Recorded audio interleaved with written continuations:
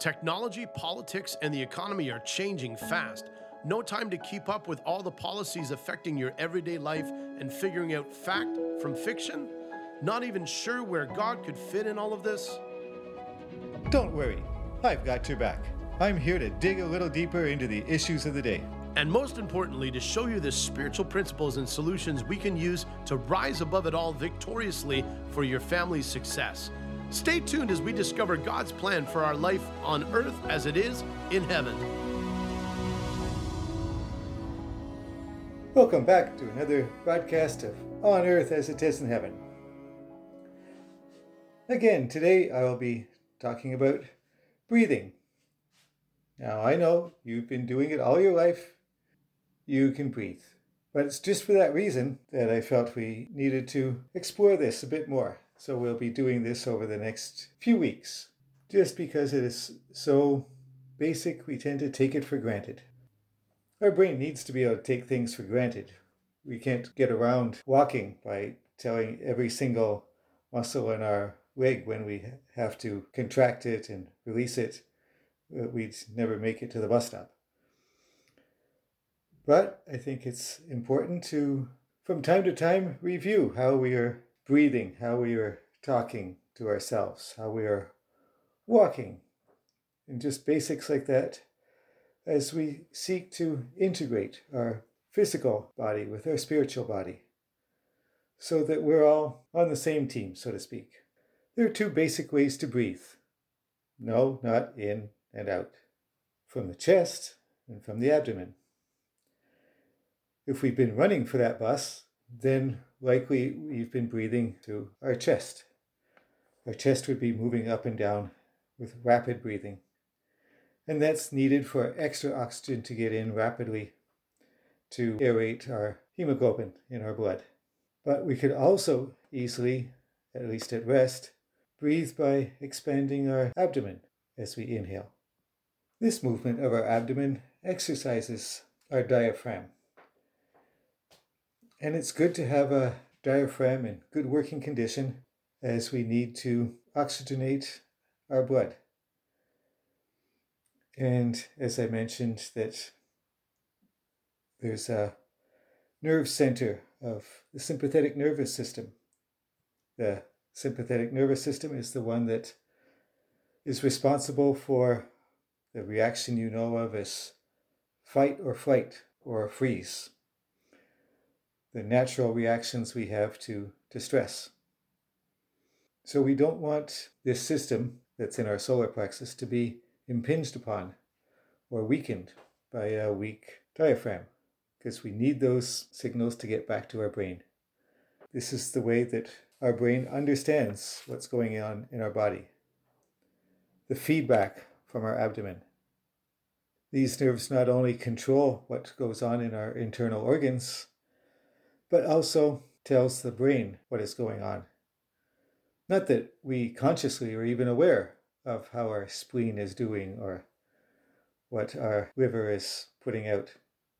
But our brain does need to be aware of it. And if it's not functioning well, we will become aware of it as it affects our digestion in our stomach or our sleep patterns, ability to sleep, or feeling fatigue, difficulty breathing, would also increase our risk of pneumonia. So it is best if it's left up to the lower brain to take care of all these things that we don't need to be consciously aware of, because once we're consciously aware of it, it's because there's a problem. And we don't want that. I'm sure you've heard of this solar plexus. It is the area right at the base of the sternum, right below the ribs, the soft, squishy part at the center of the ribs. So it's a bundle of nerves. If you've ever heard somebody described of as a bundle of nerves, it's probably these nerves that are controlling that person at the moment. An overabundance of signals telling the person to fight or flee or freeze. Now the body is able to handle this for a while, but it's not meant to be a normal state of affairs. is meant to be something for a few minutes until we get away from the wolf or bear or whatever it is.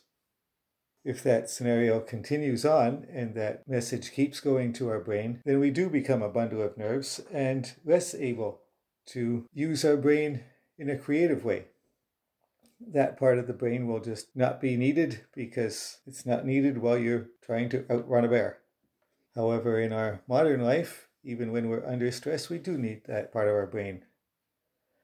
So we need to know how to intentionally turn that part of our brain off, to reinforce the parasympathetic nervous system, to turn off the sympathetic, turn off that panic button that is being sent to the brain all the time. It needs to narrow down its choices and focus on one stressful thing, which in business is not ideal. In our modern jobs that we have, it usually isn't just one thing that we need to pay attention to. So it's helpful to have a few tricks up our sleeves so that we can reset ourselves as we need to. If someone is starting to panic, you may have heard some helpful person come alongside them, counseling, "Take a deep breath."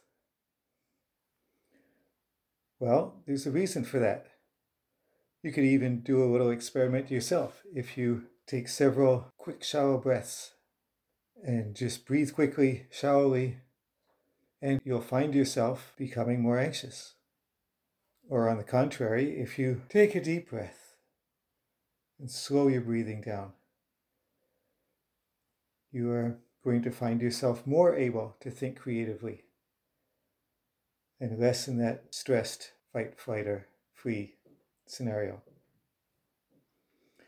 There's even a little trick where you breathe into a paper bag because you're breathing so quickly, hyperventilating, that you're breathing out too much carbon dioxide. And it's that carbon dioxide that will send a signal to your nerves, a neural response, to tell your brain that there's something wrong. So if you turn off that trigger by breathing into the paper bag, then you're not sending that panic signal to the brain anymore. If I'm cowering in a corner, afraid that somebody's going to hear me because I'm hiding, then I'm going to be breathing shallowly. This is telling my body that there's something to be scared of. The brain doesn't have direct contact with the outside world. It's dependent on what I tell it. Then it responds, mostly without telling me what it's doing, by releasing cortisol and other stress hormones.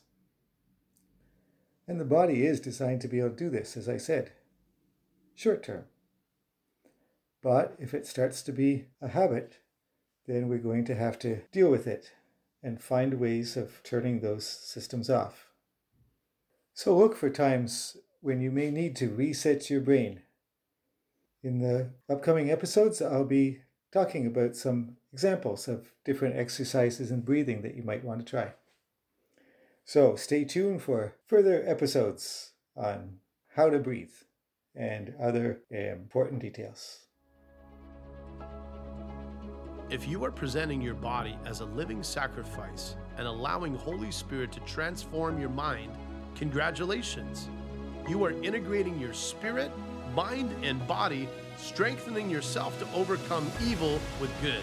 Please leave a rating for the show and hit subscribe to be notified of new fascinating topics I'll be discussing next, on earth as it is in heaven. Until next time, may God bless you and make you a blessing to those around you.